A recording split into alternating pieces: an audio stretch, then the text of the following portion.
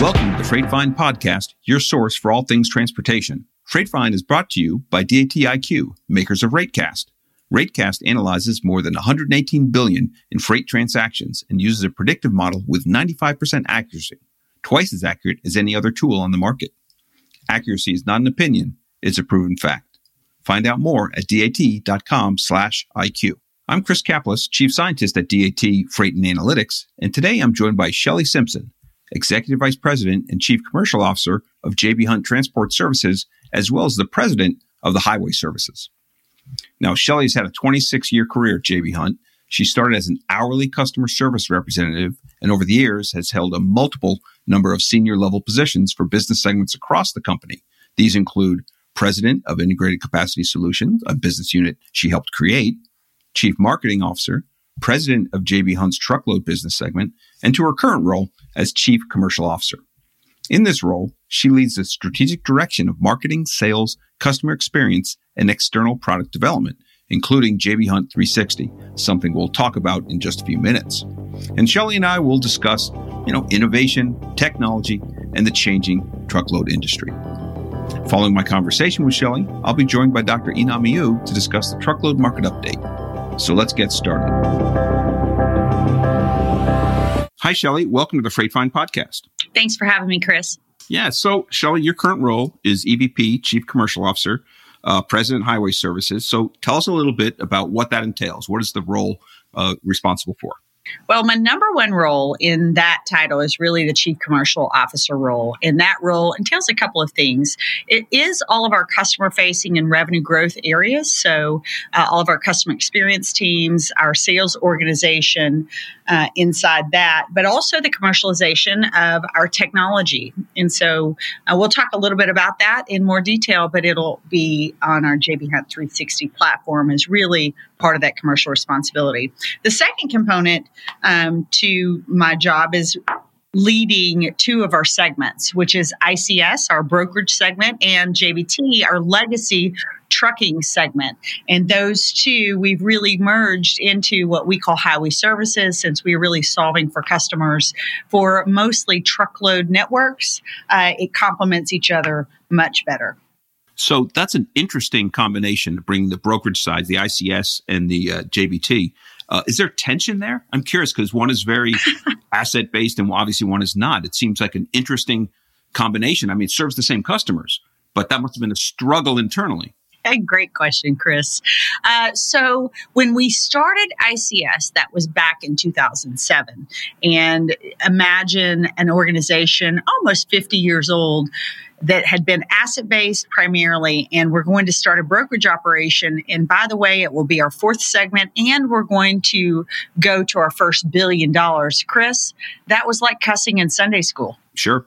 Because that created just a lot of questions in our people's minds, whether that was our internal people or, the people that are on the road every day for our customers, our drivers. And so we did a lot of work thinking about how do we make sure that people understand that doing brokerage business is complementary and not a takeaway from the asset part of our business. And one of the things we said was that rising tide raises all ships, which was important because we knew we could grow our business and that would be good for our asset-based company and our non-asset-based company. And as we kind of progressed through ICS, by about 2000, it was December 2013, so it's about 6 years later, that's actually when I added JBT to my responsibility. So my first executive role was in 2007, and that was leading the ICS segment.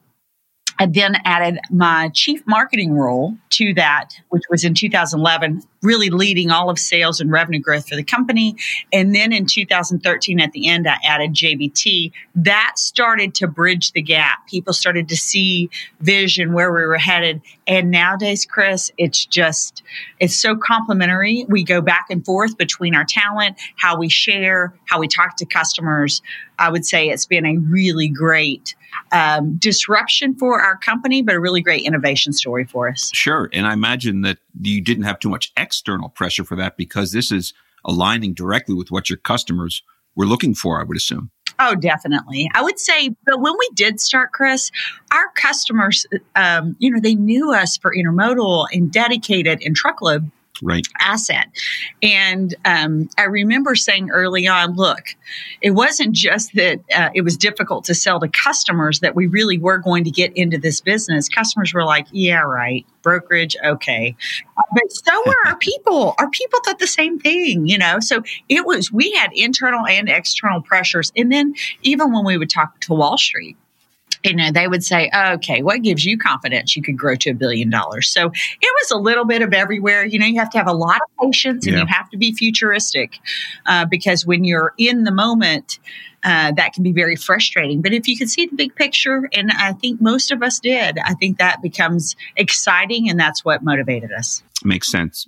So now you've been at J.B. Hunt for a little over 25 years. How has the company changed over that time period? Oh, my goodness. So I started with the company 2 weeks after I graduated from, I'm a proud University of Arkansas Razorback, and started in the company in an hourly role. This was a short-term role for me for my summer job until I got my real job, and I'm still on my part-time job, Chris. But I will tell you, when I very first came in the company, that was 26 years ago, you could just feel the family environment that existed. And I will tell you, that is something that has not changed. We have grown substantially, and a lot of people know that about us, but just that personal feel, for at least for me, I think was something that we really held on to as an organization.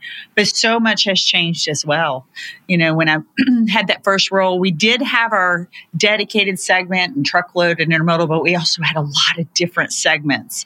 And so we really focused in on what made sense for our customers, how we were going to be thinking about that. And we have grown substantially as an organization. Really, when I came, I remember thinking, I was in a meeting and someone said Mr. Hunt had just brought in people to celebrate $1 billion in revenue. And I thought, well, wow, I'm going to have to leave this company because they've already done it. I mean, they're already big. And you got to think I'm a 22-year-old right out of school kid, and I really lacked vision, didn't even know how big the market was.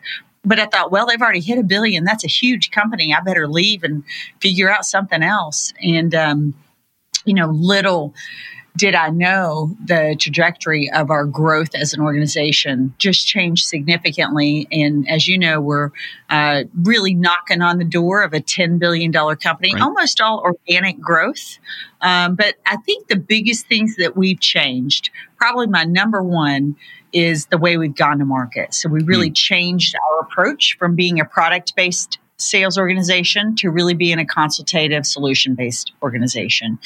And that changed over about a 10-year period, really growing our people, process, and technology to the services our customers were asking us for. And that way, Chris, if a customer asked us, to move one box or their entire supply chain, that we could actually do that. That was something we weren't able to do in the past. And so I thought that was probably our biggest change. The second thing, I talked about the family focus, but I'll tell you what hasn't changed is just our love of people, and specifically for our drivers. I have loved watching the entire organization rally around what a huge job, and the heartbeat of our company is our drivers. Sure. And I think that for us, we do Million Mile Celebrations, which is where we celebrate our drivers that have gone 1 million miles, 2 million miles. We've actually had a 5 million mile driver. Wow.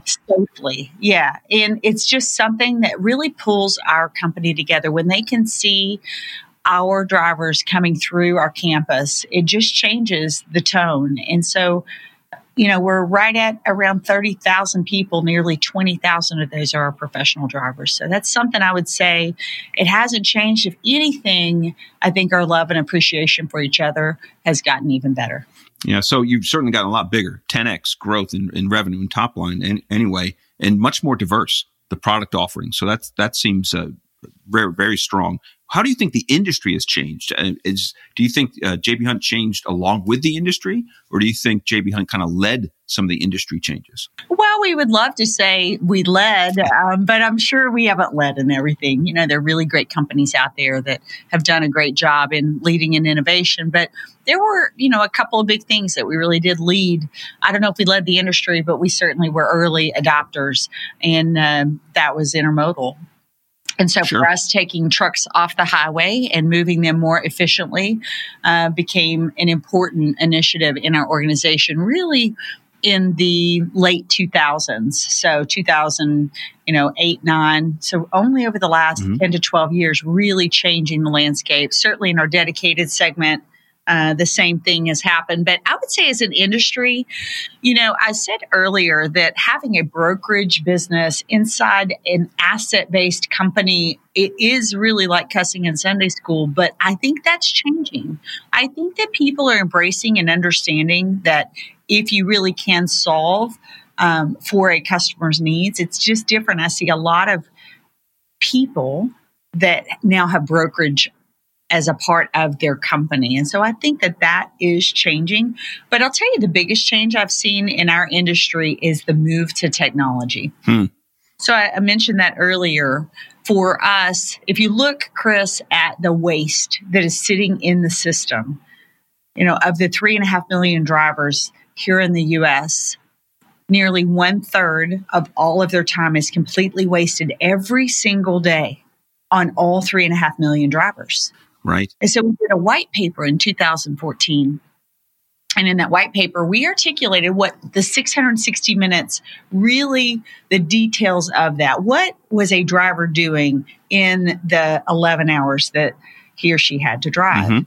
And what we found in that waste were the components that we believed we could put people and process behind. But the biggest opportunity to eliminate that waste was technology.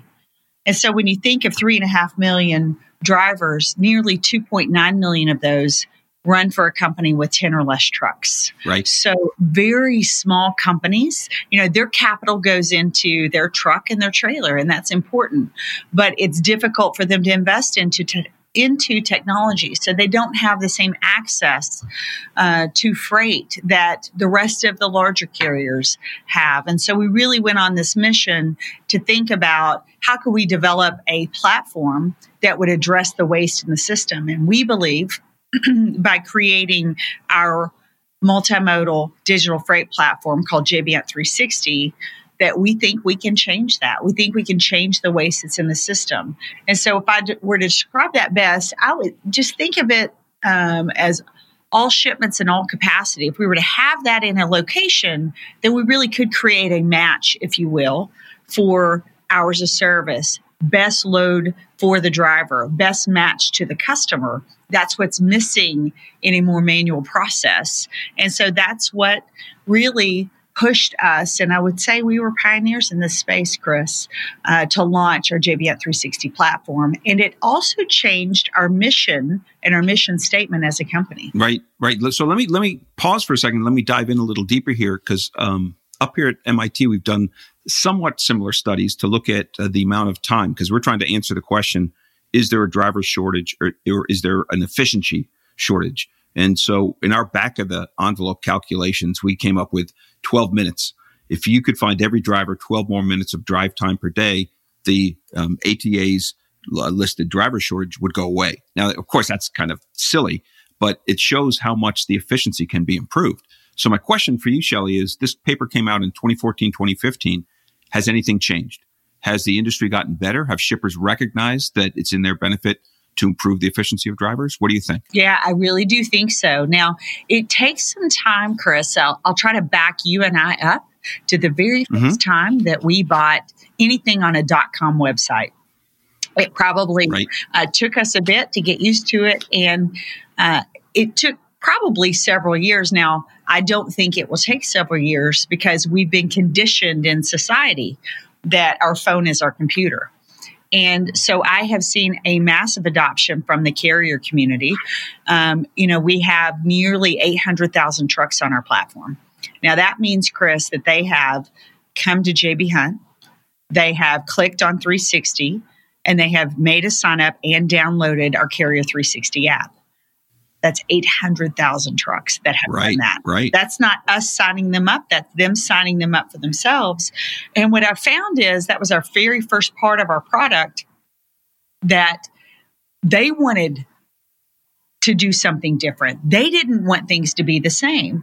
And so if you think about what's available in a platform, it's very much like how you and I shop. I try to liken it too for people to think about how truck drivers, how their day goes. If you think about it, it'd be like how you and I might have traveled back in the 1980s. If you and I wanted to go to Cleveland, Ohio, I've not been to Cleveland before. I don't know if you have, Chris. I have. You got to go to the Rock and Roll Hall of Fame. Well, okay. It's awesome. I might need to go there. But if I wanted to go with my family to Cleveland, I might call a few people and say, hey, I've heard you've been to Cleveland. Can you tell me, where do you stay? And what about restaurants? And, about how much is everything? And what is there to do? That's the way we traveled back in the 1980s. Most people that are younger can't even fathom that, right? Because the way we travel today. Well, I will tell you that the work of millions of drivers looks very much like what I just described in today.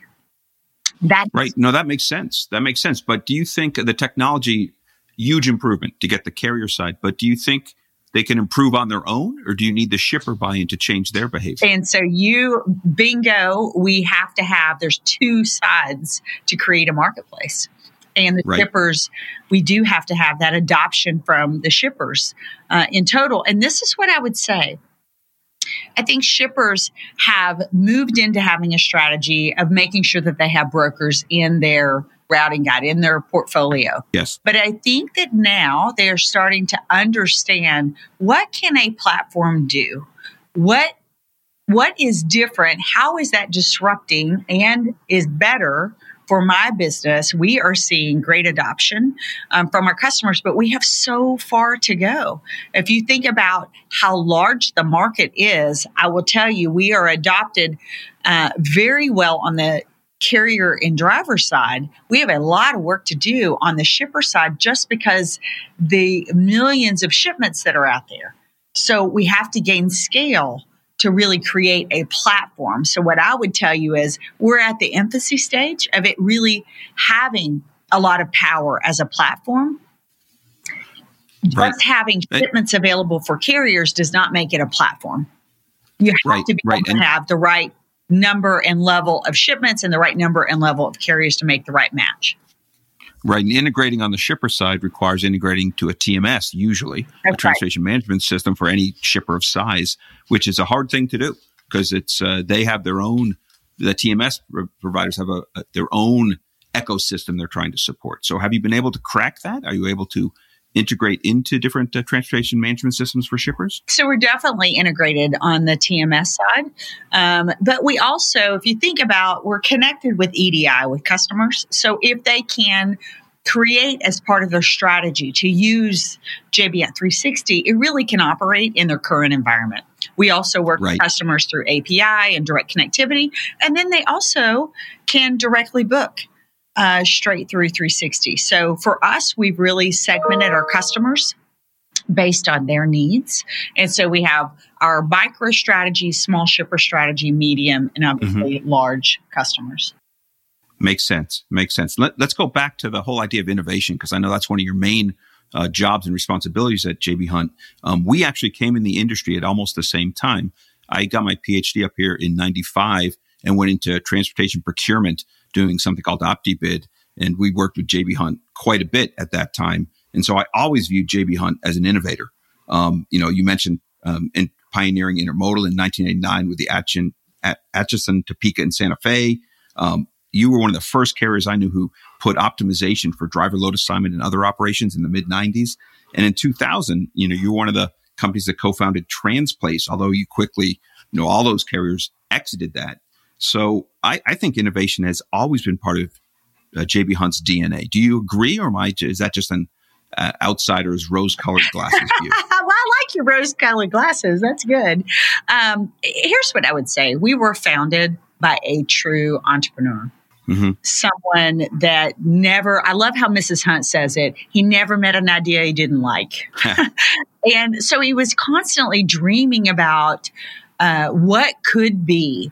And Mrs. Hunt was really our disciplinarian, making sure that we had good process and that it made sense. And I think that was a good blend. And certainly our early leaders, Wayne Garrison and Kirk Thompson, boy, were they great at culture and financially making sure we were disciplined too. So I think that because we were founded in that entrepreneurial way, that has continued to live on. And so, Chris, we actually call innovation here. We try to get our people to think about it in the cycle of innovation.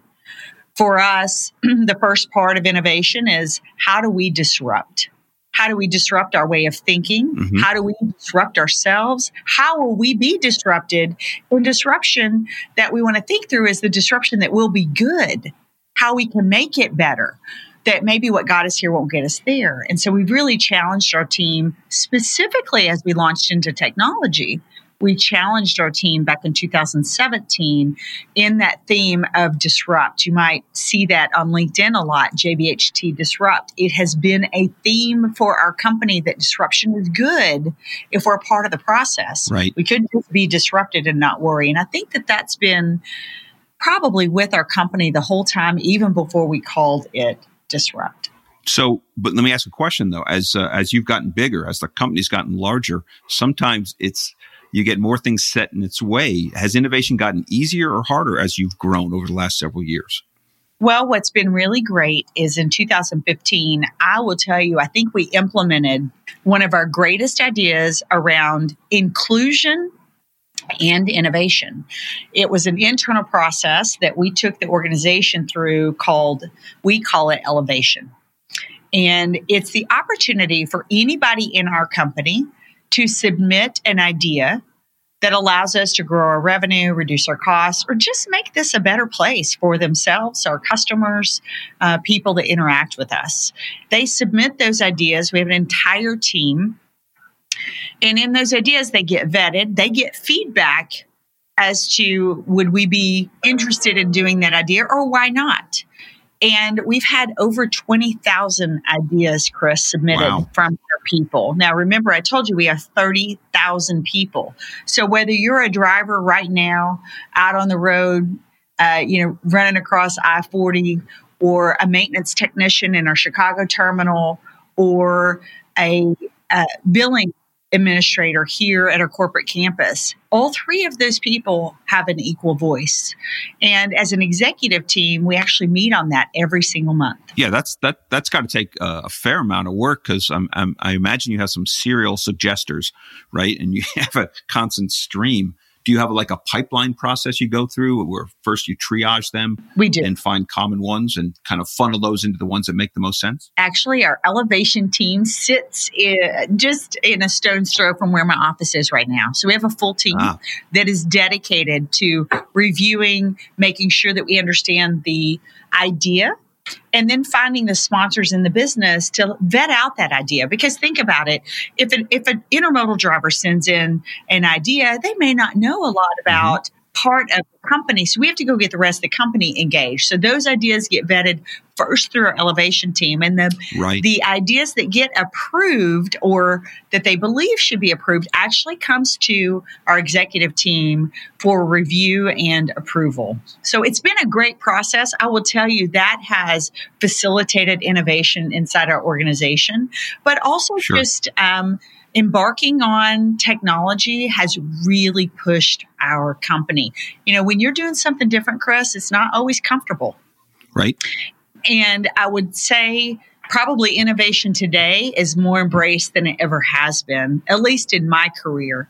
And I think it's a result of all of those things I just discussed. That makes sense. So can you give an example of what's the best suggestion you got or the strangest one that actually turned out to be a really good idea? Sure. So inside our Drive app, that's for our drivers. We are constantly getting updates from them on what we should do or how we should think about connecting with drivers. So they actually have an app that's right there on their phone.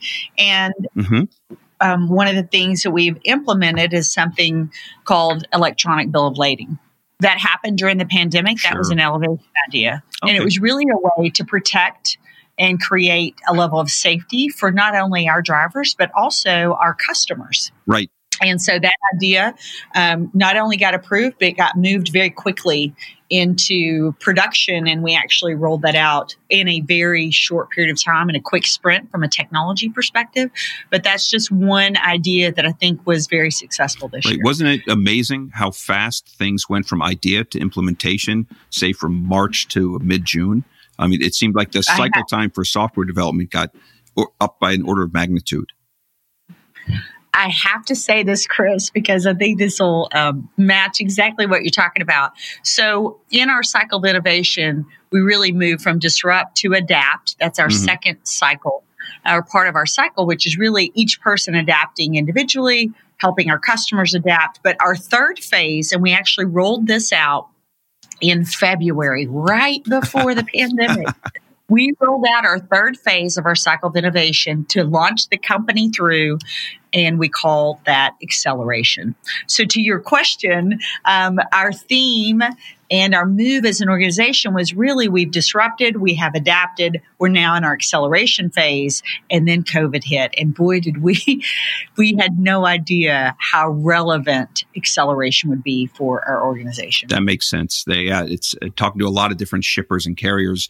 It's amazing how quickly things got accepted. And the decision-making process seemed to get a lot faster. People weren't dithering about stuff for long periods of time. But let me ask a question about personnel and culture, because you've raised this, and I think it's a great point. J.B. Hunt has a long history, like other companies like UPS, to hire and promote from within. And that creates a lot of deep expertise in the company, and you can work across the different areas. But sometimes in some organization that becomes staid.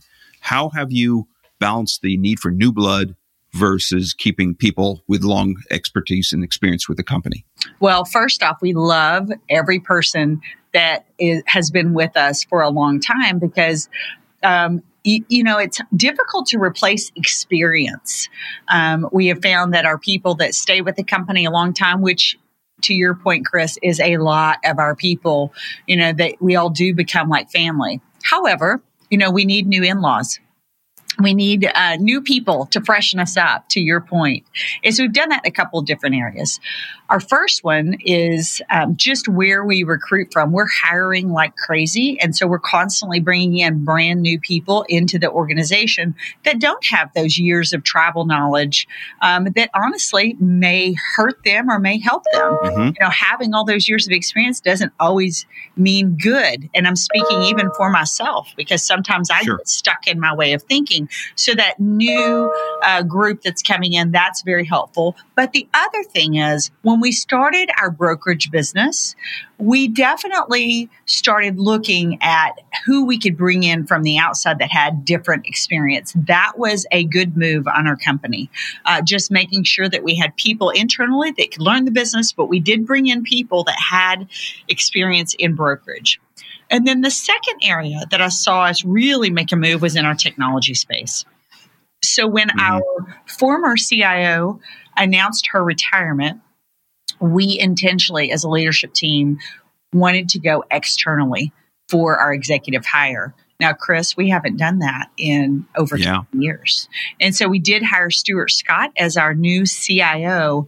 And that was, for us, we wanted a new way of thinking, a new way in that whole disrupt, adapt, accelerate. We had our 360 vision. We wanted to make sure that we had a technology leader that could not just take our vision, but make it even that much bigger and better. And so in our tech teams, we have grown significantly. That's been with a lot of brand new talent. And so if you look across our organization, I'll tell you, I feel like we've got a great blend of fresh, new perspective, not been with the company very long, so they don't know if we should or shouldn't. And then that seasoned veteran that really knows tried and true, and from a culture really helps span that across the different areas in our company. Makes sense. But please tell me, you don't call the new people in-laws, do you? I love my in-laws. After a certain point, you become part of the family. That's really interesting. Let me talk a little more about some of the innovations that have come out that I've been reading about that we haven't talked about yet. We talked about JB Hunt 360, but can you talk about 360 Box? Because I think that's something that bridges the gap between small carriers and what larger shippers need. So, Chris, thinking about innovation, one of the things that we did before we actually launched JB Hunt 360, we had a customer advisory forum. It was really the first time we had brought customers in from across different segmentation. So different sizes of customers. We did 3 different forums with our entire executive team, listening to our customers. There was no sales pitch. It was more about what did they need us to be thinking about. And we really gave them a sneak peek as to 2 things. Number one, the services that we were thinking about and how we should approach those and did that fit what they were thinking. And the second one was our technology. And we actually unveiled in a video and discussion JB Hunt 360. So they were the first to see it. That was August of 2016. We launched it April of 2017. It helped us validate what our roadmap looked like and also what our product would be. But I will tell you, their number one request was actually to incorporate, they loved the idea of JB Hunt 360, but they wanted to incorporate drop trailers. And that really, at that moment, was when the 360 box idea was born. And we went into motion thinking about how we could really make that happen. Obviously, we're great asset managers. We've done that for years. So it was really about, okay, how do we put together a 360 box, if you will, in the marketplace? And that was something that we launched really in coordination with our customers. Yeah, that's a hard thing to do. I know I've talked to some shippers that tried to do consortiums in the 90s and early 2000s with a vanilla fleet that they were hoping to use. But it's a challenge to manage those assets, except within a very controlled environment. Are you controlling that as well as part of the highway services? Yes. Does that fall under you? Yeah, pretty much anything with JB Hunt 360 is really my responsibility to make sure that we have great people, process, and technology inside that. So 360 box is inside my area. I will tell you, Chris, I have a long background in pricing. And so I can't tell you how many opti bids, you mentioned that earlier. And I cannot tell you how many times shippers were trying to do collaboration and sharing of assets and reduction in empty miles and all of those things. Right. And what I've said through technology, what everyone has been looking for at least, I've done it 24 years. I've had pricing experience. That was my first management job. What everyone was looking for was what now technology can bring, because no longer do you have to call someone and say, hey, I'd really like to do you have freight that comes inbound to my area? Can we work together? We figure out what part you get, what part I get. Now a platform allows everybody to collaborate immediately. Right. And that's the major change for our shippers. That makes sense. What I found, though, interesting, the math and technology for that is not that hard. It's getting the companies to agree on the process and the procedures and things. But it's always been the holy grail to get shippers to work together and balance their networks. Totally agree. So let me ask about another one. You went into Final Mile. It's been 5 years? When did you start going to Final Mile? Well, that's a story too. Right around when we started ICS, we went into Final Mile in a more meaningful way. We had been doing what I would call Final Mile for a couple of key customers, but it really wasn't a service that we talked specifically about. But we were actually with a customer. Our CEO at the time was the president of Dedicated. He got in front of a customer and said, hey, listen, what problems are you trying to solve? What would you like to see us do? What could we do different? And at that meeting, they said, we're really struggling with a national provider. There's not one that can deliver our appliances in a national footprint that differentiates us. Right. And that's actually when we went into Final Mile. That was in 2008. We went into it in a fairly big investment, but that was after we did a few pilots with customers and then really moved into that national footprint. Now, here recently, really in the last, I would call it 3 to 4 years, Chris, is when we really ramped up because before that, we were an asset-based final mile company.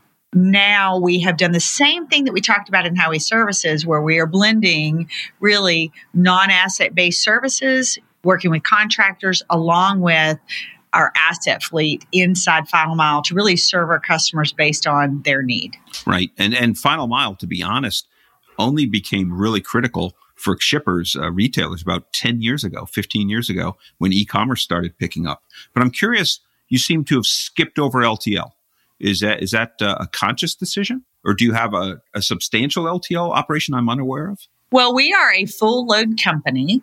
However, LTL, we believe, is one of our greatest opportunities because of what our customers are talking to us about. Right.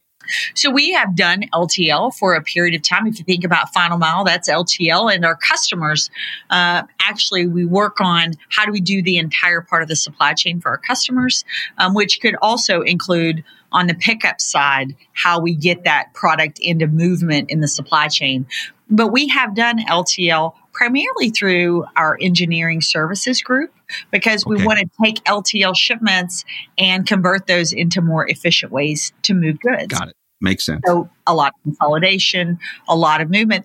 Having said that, it's actually an area that we are growing. And so as our platform has come out, our customers now can choose any mode of operation. And certainly as we're in our small customer space, they are choosing, as you know, because they have so much more LTL, they're choosing on the LTL side. And all of that, we work very closely with our providers. Yeah. So is most of your Final Mile have some kind of white or gray glove treatment? It seems like it's mainly focused on business to consumer, or do you have a very strong business to business side with it as well? We do have a business to business, but we're primarily focused on business to consumer. What we found is people need us to cross the threshold. Right. And so that is going to be white glove. We do have a full process behind that, background checks, fully ID'd, making sure that we do proper training on how to actually enter his or her home and what is that experience. We measure that in NPS very closely. We always want to know what the end customer thought of the experience. And we really think that we're on to something there. We think that's one of our growth areas in the company. Right, right. I know that you guys are one of the contractors for Peloton and making those deliveries. Well, we are. I don't know if we've delivered one to your house yet, but I'd be interested in that experience. No, but I read good reviews. I had another server who I will not name delivered up here in New Hampshire. Well, we can always help you, Chris. I'm looking forward to that. Let me wrap things up with one last set of questions about the pandemic. And I just wanted to get a sense of when did J.B. Hunt first start realizing that there'd be a significant impact in North American markets? How early in the cycle did you guys come to that conclusion? Well, I'll tell you, I remember being in New York at a investor analyst day, and we were in one-on-ones. And that entire day, I got those questions of the coronavirus. And I remember coming back from that, I had 2 back-to-back customer events, industry customer events. But when I was there, it started really heating up. So that was all in with about a 2-week process. We had a meeting when I came back. So that would have been mid-February. We had a meeting, and it was interesting, Chris, that meeting, we did that in our boardroom. And I said, hey, we need to work on what is our, we call it our BCDR process if something were to happen with coronavirus. And I remember coming out of that meeting and somebody really poked at me and said, Shelley, yeah, we're really going to be working on if everybody's going to work from home. And, and I remind him of that, by the way. I can imagine. But we were starting to plan there by that. It was only a week or so after we allowed our senior VPs the opportunity to kind of test what would happen. And then we pulled the trigger fairly quickly for people that could work from home. Remember that all of our maintenance technicians, our professional drivers, and our operating teams that are there supporting them, they really are essential, and there's not a work from home component. Right. So we really went into that. And then certainly from a customer view, I think at that point, you know what it was like. Customers were trying to figure things out. Certainly we were too, but I would say we were on it fairly soon. Yeah. No, it's funny. Here at the center I run up at MIT, the Center for Transportation Logistics, we do periodic pulse surveys of the employees, much smaller scale than you guys have. But in February 2020, one of the number one requests from the employees was the ability to work at home. And so their dream has come true because they've been working at home since March. But it's funny how something that people really wanted now, we're getting kind of exhausted of working at home. And so how have things changed operationally within the company over this time? People who can work at home do. Did you find a larger percentage actually were able to efficiently, or was that a smaller number? Well, I would say we did have at our corporate campus, there's a lot of people at our corporate campus in what I would call support. And so they're not directly interacting with customers and carriers, but we also have quite a few here at our corporate campus that are working directly with customers and carriers. And so we're a little bit split. And so the people that are working closely with customers and carriers, I will tell you, Chris, we started getting feedback from our people just needing to get to some sort of normalcy. And so we actually implemented a part-time in the office through social distancing, mask wearing. We did a complete overhaul on our HVAC system that became hospital grade. Everything became touchless. And we started our staff coming in on a flex schedule, so a couple of days a week. I cannot tell you the energy that I felt from our people. Just being able to see and interact again, they were so weathered being at home because the work never stopped, and we're in this small confined area. And so this past Monday, actually, we started bringing back people on a more regular 5-day work week. And so far, we've had really great feedback. Now, we did allow people that had any health concerns or were sheltering in place, just whether that was out of fear or just didn't want to be around people. We honor that. And we've said you can remain sheltered in place, and we will honor that. The second grouping that we had were people that had childcare issues. And we asked if they had any opportunity to have someone in their household or someone they knew to help in that. But if they could not, we also honored that. And so we have about 85% of our staff that we've really said, listen, if you're out and about in the community and you're comfortable being in the community, we want to invite you into our corporate campus. We think you'll be comfortable here. And we had about 85% of our staff returning back. That makes sense. We're up here in Massachusetts. We're much lower. We're still at like a 20% back as needed. So Shelley, have you gotten any pressure from the salespeople and their need to go out and visit clients? I know during the heat of the pandemic, they probably use Zoom calls and things like that. But are they wanting to go back to the clients for face-to-face? Well, I can tell you I'm ready to travel. But I also recognize, the risk and social distancing. We have not asked anyone to travel. We've asked everyone if they are comfortable or they want to see a customer or a customer wants to see them. They actually need to run that through their senior leadership. And we've had a couple of instances, but honestly, Chris, people just aren't interested in meeting right now. We've had a few dinners. I've not seen a customer, for the most part, the majority of the pandemic. I think customers are still heads down trying to figure out how to, supply and demand still not in great shape. I think that they're super busy. And I do think that we'll get back to some kind of travel next year. I'm just not sure what that will look like. Yeah. So last question. What, if any, silver linings or lessons have you learned from the pandemic that you think will translate and persevere into post-pandemic times? Well, we have always wanted to work from home. People used to say that was a millennial thing. Well, I must be a millennial because everyone wants more flexibility.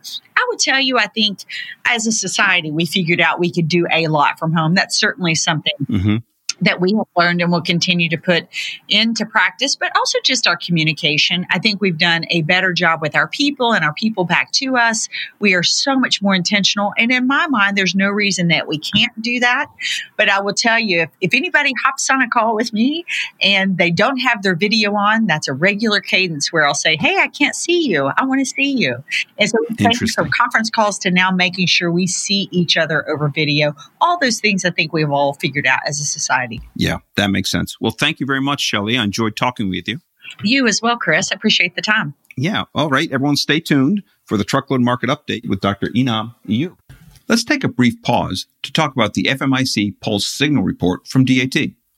Formerly part of Chainalytics, the Freight Market Intelligence Consortium, or FMIC, is now part of DAT Freight and Analytics. FMIC Pulse members receive monthly reports based on their subscription, which includes DAT-IQ's proprietary forecasting approach to predicting the future of North American truckload markets. Are rates dropping? Is the market getting tighter? How should I approach next year's transportation budget? All of these questions and more are answered in the FMIC Pulse Signal Report. Visit DAT.com/Pulse Signal and fill out the form for a free limited view of the report. And become a member of FMIC to receive unlimited access. All right, let's get back to it.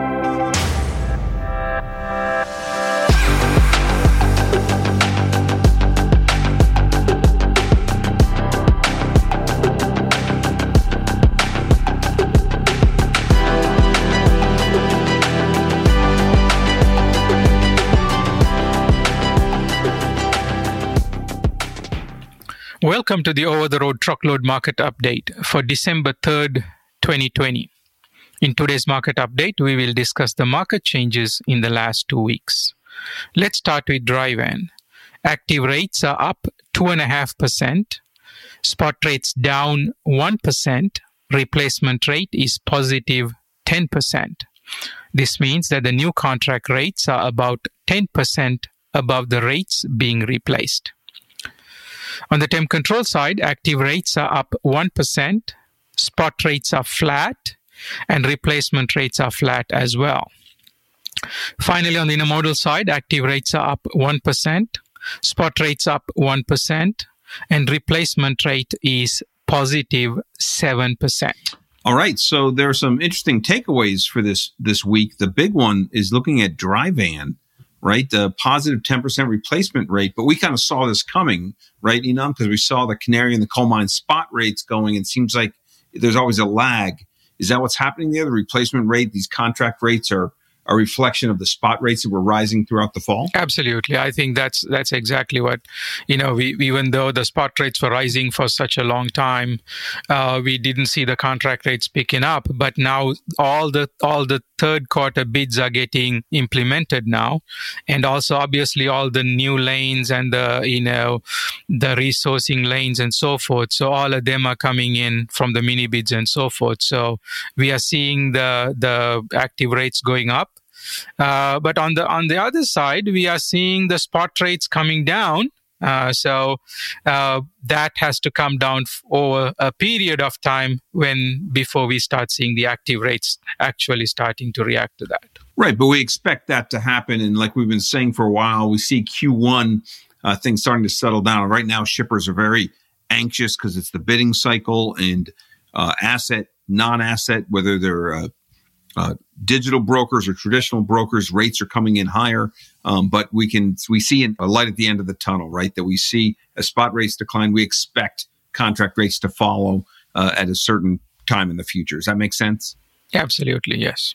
Yeah. And so what about the impact from Black Friday and that period, all the Black Monday, the Cyber Monday, all of that? Has that had any impact on this, or is that something we're able to capture? Not yet. I think the data is still rolling in. That's something we are looking forward to seeing. I think in the next update, we will be able to give a much clearer picture on the actual impact of the. I would say. I mean, the inventory that was being positioned for the Black Fridays and so forth.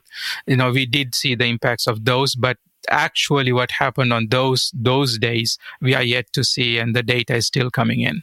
Yeah, and I guess maybe next month we'll be able to get some sense of if the vaccine distribution is going to have any impact on the reefer capacity. There's a debate whether, are they totally isolated markets or will there be some kind of ripple effect as things go through? But we'll be able to take a look at that maybe next month. Definitely. From everything that I have read and seen about the vaccine itself, I think those might not hit the common over the road market that we see today. Those are the first of all the value of it itself and the quick to market that they have to bring and the conditions that it need to fit. We might not see the actual impact, hitting the real over the road market.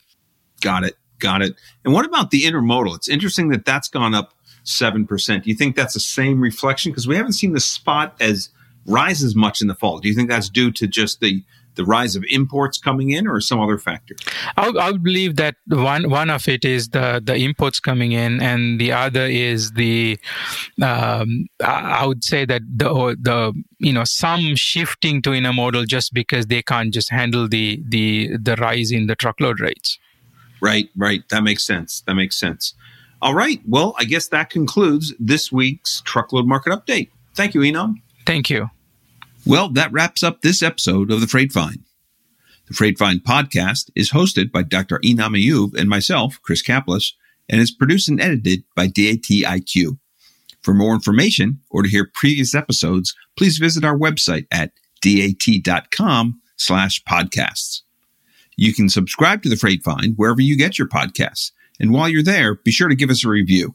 As always, if you have any feedback or questions about what you've heard on The Freight Find or suggestions for what you'd like to hear in the future, send an email to me at chris.kaplis@dat.com. Finally, from all of us at The Freight Find, thank you for listening. We hope you enjoyed it and learned something new.